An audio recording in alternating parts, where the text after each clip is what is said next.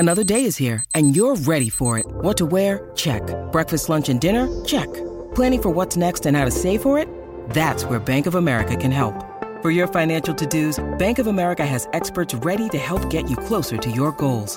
Get started at one of our local financial centers or 24/7 in our mobile banking app. Find a location near you at bankofamerica.com/talktous. What would you like the power to do? Mobile banking requires downloading the app and is only available for select devices. Message and data rates may apply. Bank of America N.A., member FDIC. I'm Alex Rodriguez. And I'm Jason Kelly. From Bloomberg, this is The Deal. Each week, you'll hear us in conversation with business icons. This show will explore deal-making across sports, media, and entertainment. That is a harsh lesson in business. Sports is not as simple as bringing a bunch of big names together. I didn't want to do another stomp you out speech. It opened up so many more doors. The show is called The Deal. Listen to The Deal. Listen to The Deal on Spotify. When you need mealtime inspiration, it's worth shopping Kroger, where you'll find over 30,000 mouth-watering choices that excite your inner foodie. And no matter what tasty choice you make, you'll enjoy our everyday low prices, plus extra ways to save, like digital coupons worth over $600 each week. You can also save up to $1 off per gallon at the pump with fuel points. More savings and more inspiring flavors make shopping Kroger worth it every time. Kroger, fresh for everyone. Fuel restrictions apply. Get all the latest football headlines and bite-sized opinion in the brand new Whistleblowers Daily podcast. Join Mark Smith, Martin Gritton and a conveyor belt of guests as they dissect all the biggest stories in one small, perfectly formed package. Take 5 to 10 minutes out of your day to stay up to date with everything that matters in football. Whether it's a big result from the night before, a new excuse from Jurgen Klopp, a shocker of a VAR decision, or a new chapter in the ongoing Man United soap opera, we will cover it. All the latest news, every weekday lunchtime on the Whistleblowers Daily podcast. Look for The Whistleblowers wherever you get your podcasts. Welcome to the Man City Show. It's Nigel Rothman back in the chair. So it's back to winning ways for the Blues in the Premier League at the weekend. How good were Brighton? That's one question for my guests to think about. With Arsenal slipping up, it means it's just now, 2-point gap at the top of the Premier League after 11 games. And then, of course, in the Champions League, a tricky trip to Dortmund resulted in a 0-0 draw, but it was enough for City to top Group G. To discuss that and much more, I have two guests. Welcome to Tony Newgrosh. Hi, Tony. Good evening, Nigel. Good to see you. And welcome also to Spencer Debson. Hi, Spencer. Hi, Nigel. Listen, let's just start, if I can, with Brighton, because not many teams come to the Etihad and have more possession than Manchester City. So I think we should give them huge credit, shouldn't we, Spencer? They were impressive, I thought. Yeah, I mean, Brighton have always sort of overperformed, haven't they, routinely, to a point where I think we expect them to play well. And they did play well. I actually wasn't at the game or following it. And I sort of tuned in, after sort of 30, 35 minutes. And I thought, normality is resumed. Our boy Erling has knocked a couple in. And I didn't really know the flow of the game. But I think when I watched it back later, they played well. We'll go into the details of the game. But and we deserved the win. But no, they played well, Brighton, and it wasn't easy for us to see the game out. But we did a good job in the end. Apart from their gaudy highlighter pen kit, Tony, I thought they did pretty well. I thought they did, and I thought a lot of the commentary on the game was a bit disingenuous. A lot of it sort of suggested, well, we let them into the game for a while, but then we decided we'd be good, and it was a case of how many we'd score. No, as you say, they had 52% possession, and I'd be quite gobsmacked to learn when the last time a team came to the Etihad and had the majority of the possession, and could very easily have equalised. They had a very good chance. I think it was Trossard, wasn't it, who forced a good save out of Edison. And I thought they were magnificent. I full credit to them. It's very refreshing to see a team come and have a go. And they've tried it in the past. And in the past, sometimes it's blown up in their faces. They've given us a couple of goals. But no, I thought they were magnificent, actually. And I think they're a great credit to the Premier League. And it's interesting because I sit in the Colin Bell stand and Pep is often in my eye line. I kind of almost sometimes have to look through him. And I don't think I've seen him as agitated as that and as animated as that for a long time. And there was something tactically that Brighton did that got him wound up. So it's either, I couldn't quite work out whether it was their tactics that were winding him up or the fact that City were not kind of playing the tactic that they talked about on the training ground all week and in the dressing room before the game. So I couldn't quite work it out. Did either of you see anything particularly tactically that they did? Why? Because 52% possession against Manchester City at home is kind of unheard of. You said the last team who did it were, Brighton. So there's something about this team, and there was something about it at the weekend that meant tactically, I'm still trying to work it out. Any thoughts, any ideas of why it looked that way, Tony? Well, I think Match of the Day made the point they went man-to-man. So they pushed up very high and very hard, and they were pretty brave about that. And indeed, I think that's arguably why we scored the first goal, because our man Erling dropped deep and then made the run, and there was no covering defender there. So, but no, they made it very difficult. There was a fella there, but he sort of he got out of the way a bit quick. Well, he was moved delicately out of the way. Yes, yeah. I think you'll find. But yeah, he tried to come across. Yes, I think that was what they did. Let's say they pushed high up the pitch instead of just trying to defend for 90 minutes. As I say, I thought they were magnificent, and I would watch them every week if it wasn't watching City. Spencer, anything to add to that tactically? Yeah, they good footballing side. You know, I've always liked Danny Welbeck. I always wondered why he wasn't really. He didn't. I know he's at Man U originally, but you know he's settled into the Brighton team and important for them. But you feel he's got more seniority to him. I feel that. Trossard, near post, Ederson sort of got a hand to it. Do we feel that he could have done a bit better? I mean, these are the points we bring up about Ederson time and again, and it's so easy to criticise a keeper. It was a good shot from Trossard, but I do think he could have done a bit better. Agreed. I think we all agreed on that. Keepers never like being beaten at their near post. It's a shame we don't have Steve Cox on tonight, who's our resident keeper, speaks for all keepers. So he was a fine keeper in his day, of course. So I think he would be disappointed. But they just looked at an attacking threat. I mean, the number of times I turned to Stuart, who sits next to me on one side during the game, so they've got 4 men in the box here, Brighton. You know, going forward. Well, they move as a unit. I mean, they do what we did. They move as a unit, possession based, and good footballers. I think it's simple as that, really. I mean, you know, if you have a good team that's cohesive and plays in that way, you will. You know, you've got to defend well enough. You know, and we've touched on it. You talked about the fact that Haaland will talk about the goal, and clearly it was at a point where Pep was getting more and more agitated, and Ederson, I don't know if you noticed, was holding onto the ball a lot longer at the back. You know, he was just sitting with it and playing it across the back. They were waiting for something to happen, I think, and of course then we found out what it was. They kind of leave this one defender exposed because they were pushing up, as you've rightly said, and what a magnificent ball from Ederson, and then kind of Erling did the rest. So let's talk about both the pass and the fact that a defender kind of bounced off him. Any slight view, taking your sky blue spectacles off for a moment, that it might have been a foul? That if that was maybe Anfield, might it have gone the other way? Thoughts on that, or was that just an excellent attacker with only his eye on the ball, only intention was to get the ball, and frankly the defender cut across him and just simply bounced off him because he was going for the ball? Where do we sit on that? Any indication it might have been a foul? Could you construct an argument around that, or not really?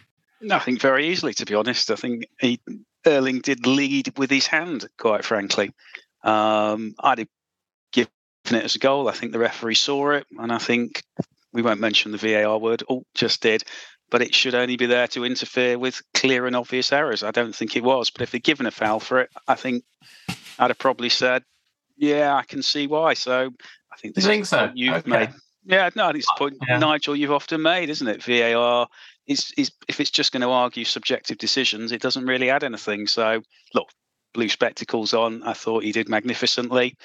VAR went in our favour, we'll take it. But yeah, it could have been a foul. Spencer, you got a different view, maybe? It's a good point. For me, it was a 70-30, 80-20 in our favour. I mean, he was a big lad, you know, power run and sort of move through it. I think that would have been really harsh to pull that one back. I just think he just outmuscled the Oppo and put it away. I thought it was a solid goal myself. I have to say, with my referee's hat on, I'm really pleased he did give it as a goal because, and that is without my blue specs on as well, because I think he did genuinely have his eye on the ball. He was going for the ball, and the defender kind of cut across him as well. I think if they were in different positions, it might well have been a different decision. Did he indicate first, though, Nigel? I'm sorry? Did he indicate before he cut across him? I mean, I think we should, if this was rule of the road, he Is it mirror maneuver, mirror signal it's maneuver? Something like that, isn't it? He did throw himself to the floor as well, and I think he certainly did. Frankly, when somebody does that, exactly, absolutely. Well, sorry, Nigel. No, go on. No, I was only going to say that there were actually two Brighton defenders back there, and we love watching these when it's a goal. It's a good thing to watch 10 times, isn't it? But Ederson, the ball arced around, and the way he peeled off, past the first defender and then manoeuvred or outmuscled the second one, was again Haaland making something really difficult look easy is not the description, but look routine. And I thought it was absolutely magnificent goal. You've ruined it for me, both of you now, because Roger, who sits the other side of me, gave me clear instructions not to try and get through a show without mentioning VAR. So we failed miserably on that one as well. So there we are. We've done it now. Every goal they review, though, don't they? How can you avoid it? It's ridiculous. And then we've not even mentioned the penalty yet, Nigel. Well, that's where we go next, of course, which is why I kind of preface it with that. So penalties plural. Because I think Haaland had a good case, and then some have argued that Bernardo led with his leg and kind of played for the foul. And I suppose you can't really argue with either of those, can you really? And this is where it just becomes so ridiculous. And not only that, but being in the stadium and knowing that there was a good shout for a pen, I literally watched the referee for 2 minutes. And I watched him and watched him and watched him. You could just tell he was listening in his ear. And literally 2 minutes later, I saw him put the whistle to his mouth. Well, that's it. It's going to be a penalty. And it's just... isn't that just, I don't know, I'm lost for words really, so help me out, either of you. Spencer, help me out here. What's going on? Come on. Well, look, it's this conversation that comes up again and again, isn't it? I mean, actually looking at the merits or otherwise, is it a penalty? I actually think it was a very soft penalty, to be honest, because I think that Bernardo was obviously trying to trick his way through. I actually think he pushed the ball ahead and had quote lost control of the ball and actually pushed it ahead, and then somewhat cumbersomely, I don't necessarily think he was purposefully looking for the foul, but his foot was out at a bit of an awkward angle there, and he went down and so on. But I think the ball was rather far away from him at that point in a crowded penalty area, and so I think it was a soft pen myself. That's my view. Would you agree, Tony? You're kind of nodding there, and I'm not sure if you're nodding off and falling asleep, or you're actually nodding in agreement here. Well, I think technically, I think you would say the Erling one was arguably the stronger case because he was caught. And I think, yes, if you look at Bernardo's, it's quite subtle, but he does, yes, I think it does look like he's inviting the contact. Look, I'm sadly largely with you on this, Nigel. I think VAR should only be there at a very high threshold of completely the wrong decision. You look at it once in real time. If it's not bloody obvious, we move on. So I think being a neutral, I'm not sure either of them should have been penalties, to be honest.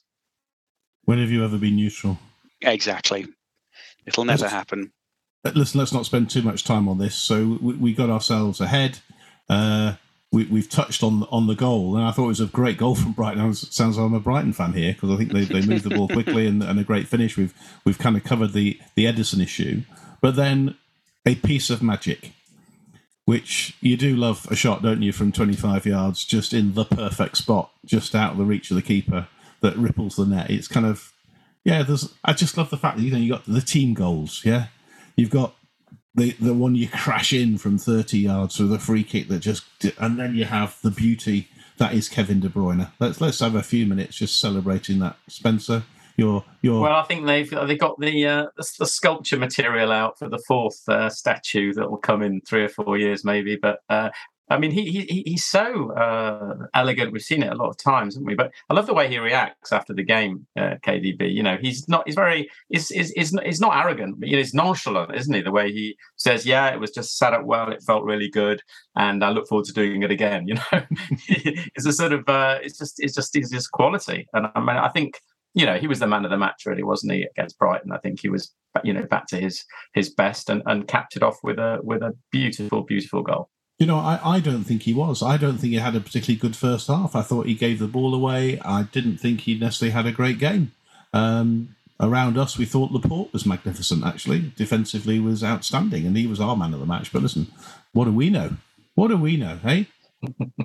Tony, Kevin we've got 5 good defenders, haven't we? We've got 5 of them now. Exactly. Yeah. I'm Alex Rodriguez. And I'm Jason Kelly. From Bloomberg, this is The Deal.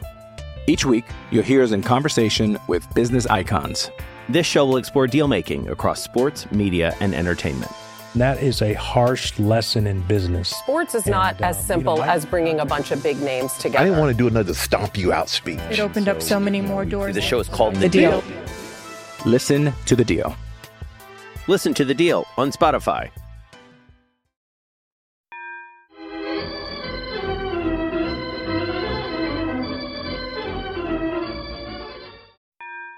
So KDB, a few words on KDB. And also, I'd be interested to hear your thoughts also, Tony, about kind of the comments that Pep made about him after the game as well.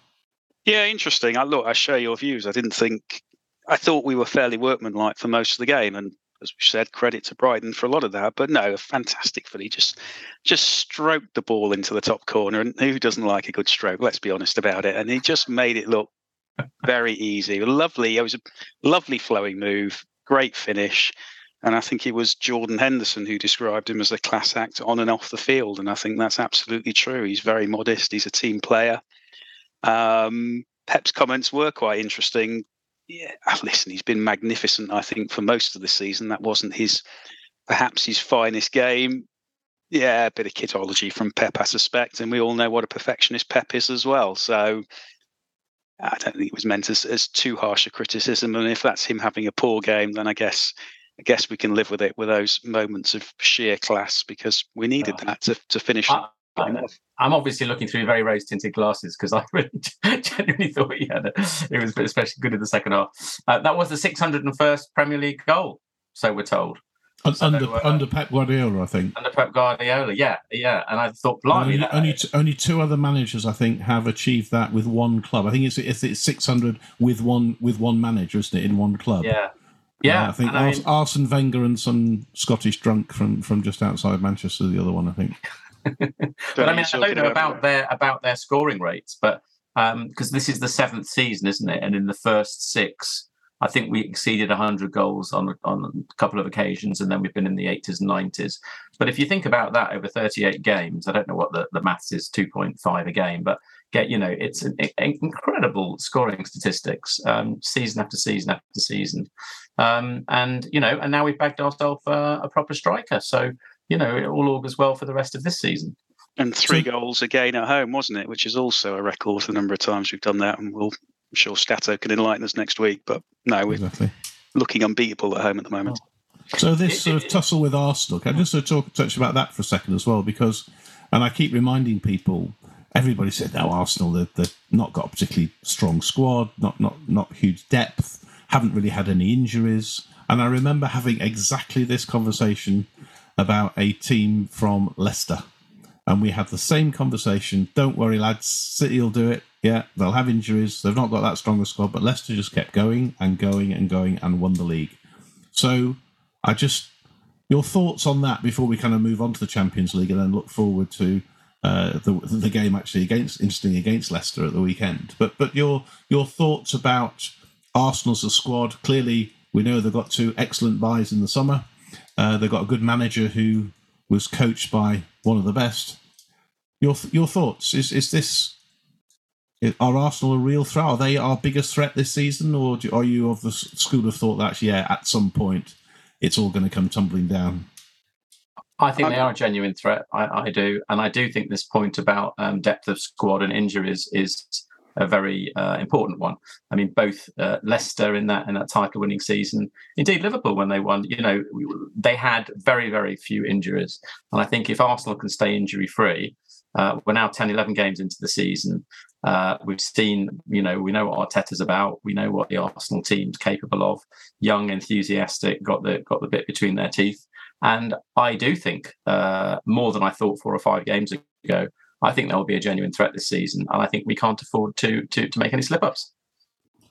Do you agree? And do you see it? Who else do you see? Because Liverpool have had a couple of dodgy games, which is quite good. They obviously went and beat us, of course, but since of just before and since then have had dodgy. Who else do you see, Tony? Are Arsenal the real threat, or do you see any of the other Spurs or Chelsea? Who else?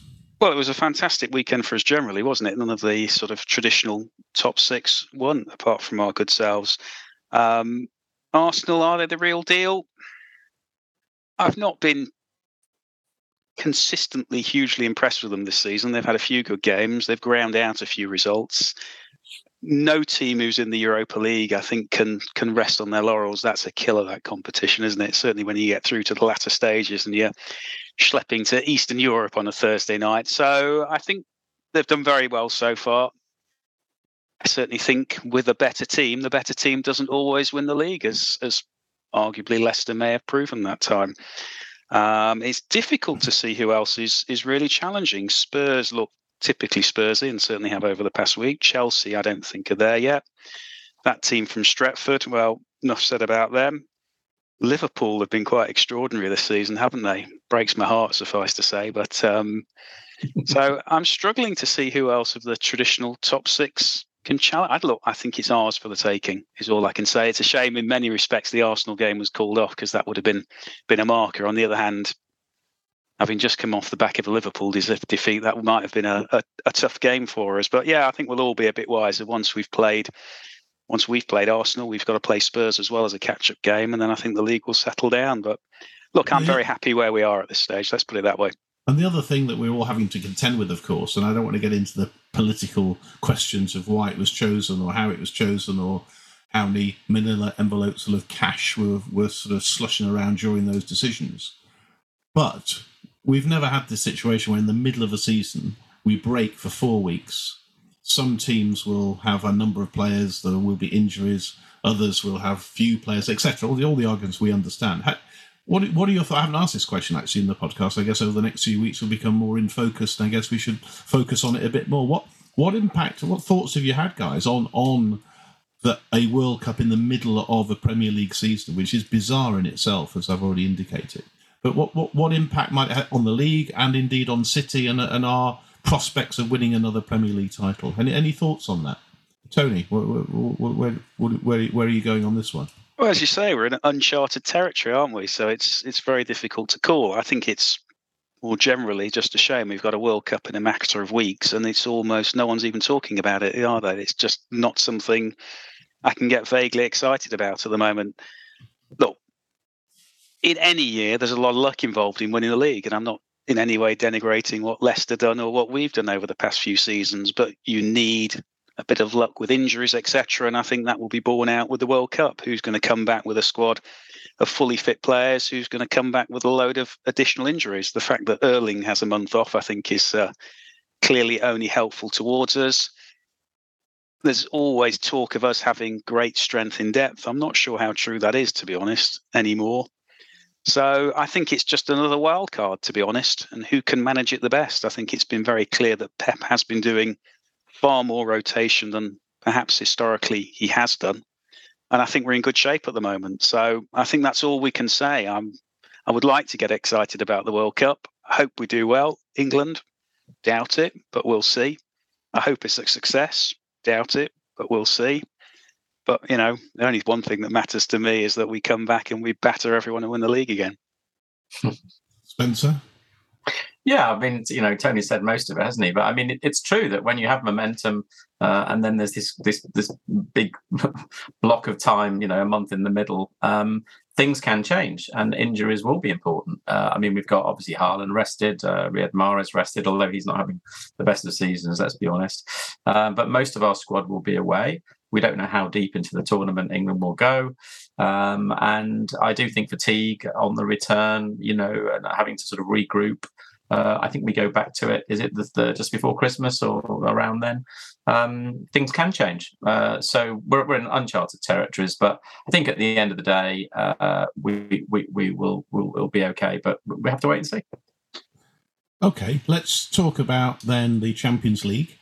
Went away to Dortmund, and Erling Haaland started, of course, against his old club. And we came away with a point that we needed. Actually, they were happy with that as well, of course, because they then qualify as well. But we go through as group leaders of Group G. Your reflections and thoughts on the game. Who wants to go first? Who wants to go second? Well, I'll go. Well, it was one of those nights or whatever it was. It was one of those, wasn't it? Really. I mean, both teams would be not unhappy with a draw. I don't think there was any particular momentum to take risks at the back. Certainly not on the part of Dortmund, who needed this point to qualify. The point takes us to the top. So in a way, you can look back and say, well, it was going to be like that, wasn't it? I mean, the game had its moments. We'll come on to talk about the details and the penalty thing. I was concerned that I know there was Haaland and João Cancelo went off at half time, didn't they? Which is a very, very unusual thing. That's atypical.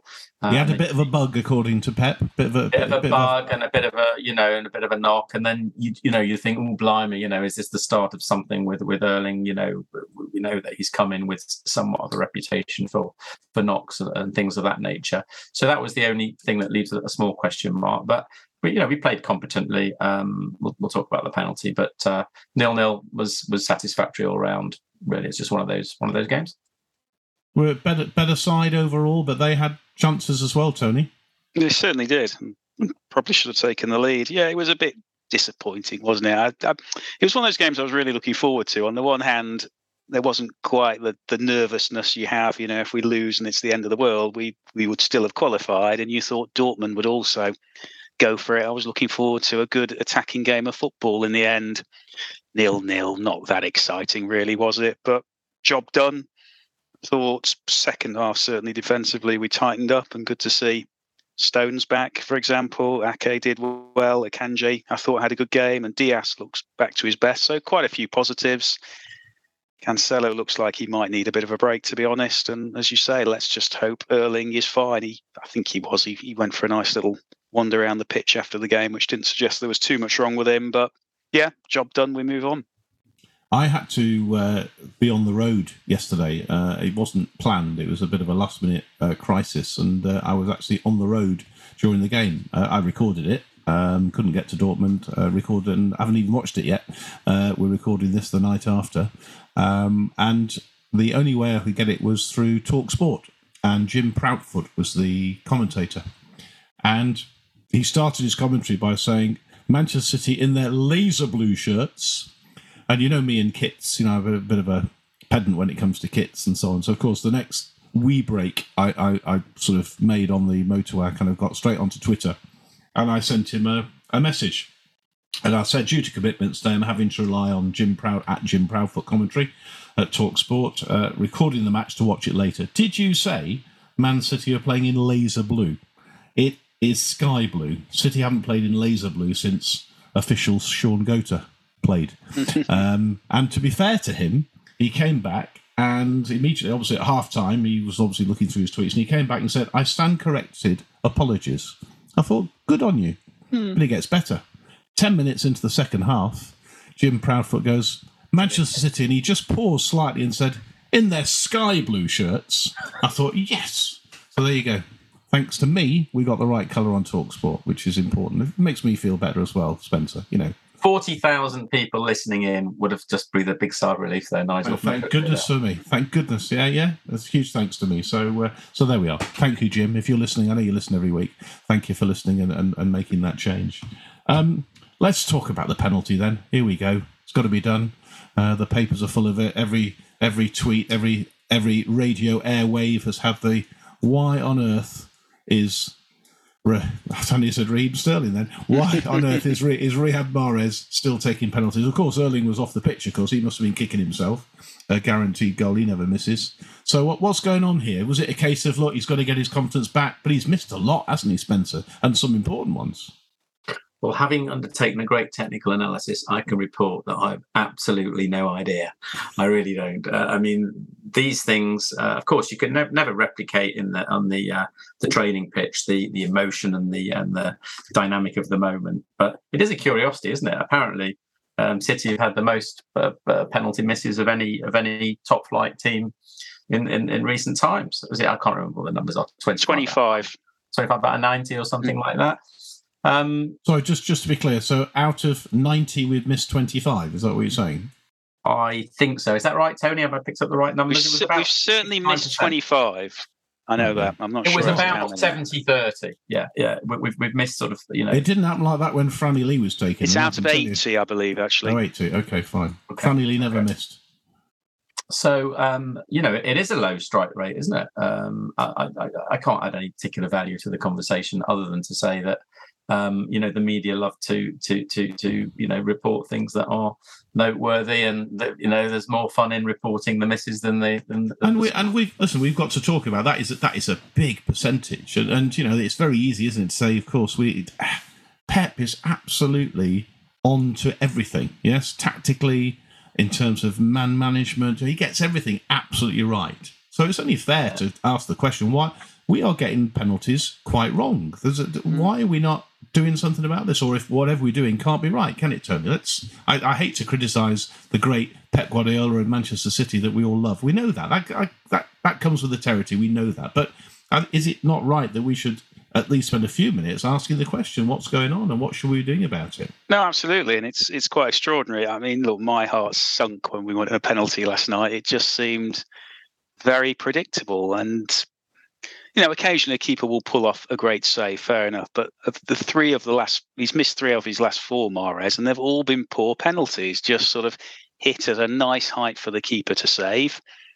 There's a bit of luck that he goes the right way, but if he goes the right way, he's going to save those every single time. And I don't understand, as you say, these are professional footballers. Surely you do what I used to do as a kid, which is practice with your left foot and your right foot in the bottom left corner, the bottom right corner, until literally you can do it blindfold. Now, Spencer said, okay, there's the big match pressure and all that, but these are professional footballers, and it's not even just the penalties, to be honest. The corners have been poor, the set pieces have been poor of late. It just seems to be a bit of a blind spot. But Gundogan has an 88% success rate with penalties. Why didn't he take it last night? It just seemed Mahrez, as you say, maybe it was a case of trying to get his confidence up. But I suppose he won the pen, maybe, and that was the momentum. Yeah, and look, we could talk about whether that was a penalty. I thought that was a little bit generous, shall we say? But There you go. But we've missed some real big ones, haven't we? I mean, I was just having thought to myself before, we missed 2 against Liverpool, we missed 1 against Chelsea that would have won the league, albeit we still won it, the West Ham one that would have made life a lot simpler for all of us last year, etc., etc., etc. We're the favourites for the Champions League, aren't we? And by quite a distance. It's extraordinary, really. We digress a little, but I heard this morning on the radio, Real are 8-1 to win the Champions League, and they just win it every year, and yet we're odds on almost to win it. It will cost us one of these days, real big time. Last night, all right, was frustrating, but just, we've got so many great technicians who can pass the ball, pinpoint under pressure, and yet you put the ball on the spot and just say, just pass it into that corner, and we just can't do it. I don't know what the answer is apart from listening practicing. to you then, Tony, you presumably Haaland is obviously the first choice if he's on the pitch, but if he's not, you'd sort of Gundogan, get him on that training ground doing what you said when you were a 4-year-old in North Manchester growing up as a small South lad. Manchester, please, Nigel. Let's be careful here. Every time. Yeah, I love with you, Tony, on the South. With you, Tony.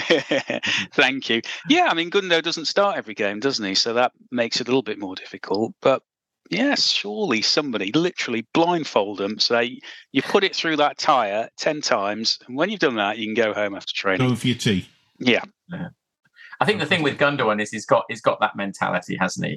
He's a strong character, and you sort of back him from a being able to cope with the pressure standpoint every time, to see it home. But as you say, it's not always in the team. So yeah, I think the point we should also make is, we would have forgiven Mahrez if he'd had a brilliant game last night, but I thought it sort of capped his evening, didn't it? Yeah, wasn't it? He had one of his poor ones. Let's be fair. Well, certainly they were talking, because they had Stuart Pearce actually as the summariser, and he was saying he just kept coming inside on his left foot and just going into traffic every time. He was kind of a bit one-dimensional and didn't have a great game, according to the commentary.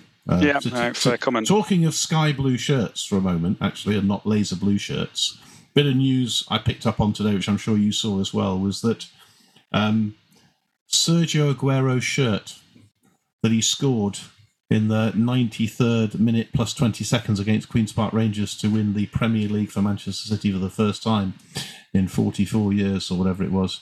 I remember that. Yeah, I was there as well. Yeah. Okay. Yeah, I was there. And it's come up for sale. And 20 grand. I mean, come on, it's got to go for more than that, hasn't it? We won't go into the story of kind of the kit man and it being left behind, and Mario Balotelli can read up on it yourselves. But of course, what an exciting someone who's got a bit of spare cash. I think it'll be someone in South Manchester, don't you think? It won't be a North Manchester person, will it, Tony? It'll be a South Manchester person. Well, I think we should have a whip round. So we could go round. So yeah, Lisa, Rob, get everybody to Steve Cox. Yeah. What do we think? What do we think it will go for? I reckon it could go for 100 grand. Well, Really? I thought 20 was very cheap. Look, as a marker, I acquired a signed shirt signed by Yaya Toure, Manuel Pellegrini, and there's one other signature on it which I can't recognise, and that cost me 230 quid, which all went to charity. I'm very, very glad to give. But if that's worth 230, I suspect this is worth a fair bit more. I mean, it's a great story as well for anyone who hasn't read about how it just got left behind. Imagine if that third signature was kind of Messi or Maradona. Your 230 quid could have been well spent, couldn't it? It may well be someone who never played a first team game for City and just happened to be walking past and thought everybody was signing it. It might be you, Nigel, for all I know. That's very unlikely, I think. That's very unlikely. I'm going to have to find out now. There is a way of finding out, isn't there, of course, because there's someone at the club will know who that signature is. Yes. All right. What about your memorabilia then? You are someone who's bought stuff in the past then, Spencer? No, my memorabilia comprises the remnants of the flags from the various cup finals that I have adorned behind me. I haven't shelled out proper money for any City memorabilia, actually. My cousin Mark Ballin has. And he actually also commissioned the Dennis Chewett overhead, somebody to do that and present it to Dennis Chewett. You'll be pleased to know. So there's all sorts of things going on in the background, but he's got quite a bit of stuff. Well, can I tell you, when we beat Charlton 5-1 to go, when was that? Was that 89? Something like that. Yeah, okay, yeah. I was on the pitch and I kept a bit of the pitch and grew it in my bedroom for many a year. So that's about the only other piece of City I have. We've all got a bit of main road grass on our gardens. Come on. And I think I've said on the show before that my dad, of course, bought his seat from the Kippax and bolted it to a tree in his garden. So he's got his main road seat. So we've all got a bit of memorabilia, haven't we? Fantastic. Listen, if you're interested, have a look at that Aguero shirt. We know that there is one member of the City podcast team who has on our WhatsApp group who regularly comments has put a bid in, and I guess he's serious, knowing he's a man of means. We won't mention his name on air. He is a man of some means, and we wish him luck with his purchase. Maybe he'll bring it on the show one week, and we can all share his experience. Listen, one more thing to talk about before we go, and that's the small matter of former Premier League champions Leicester City, who have fallen on harder times, it's fair to say, who are languishing at the bottom of the Premier League against the champions Manchester City. You'd like to think, Tony, we're going to go there and, despite the exhausted trip to Germany, you'd like to think that it's an early kick-off on Saturday, and you'd like to think we should do the business there, shouldn't we? You do. There's nothing better than bagging 3 points in the 12:30 kick-up on a Saturday, is there? And job done, and see how everyone else does.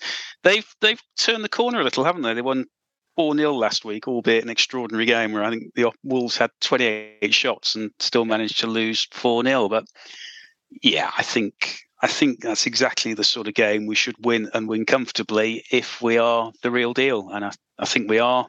Hopefully Erling, as we said, is fine. Tuesday to Saturday gives us a reasonable break. So, yeah, I'm as confident as you can ever be with the game. I'm always a bit of a Lisa Rabinowitz and a bit of a warrior at heart, as I'm sure most of us are. But I think we'll be fine.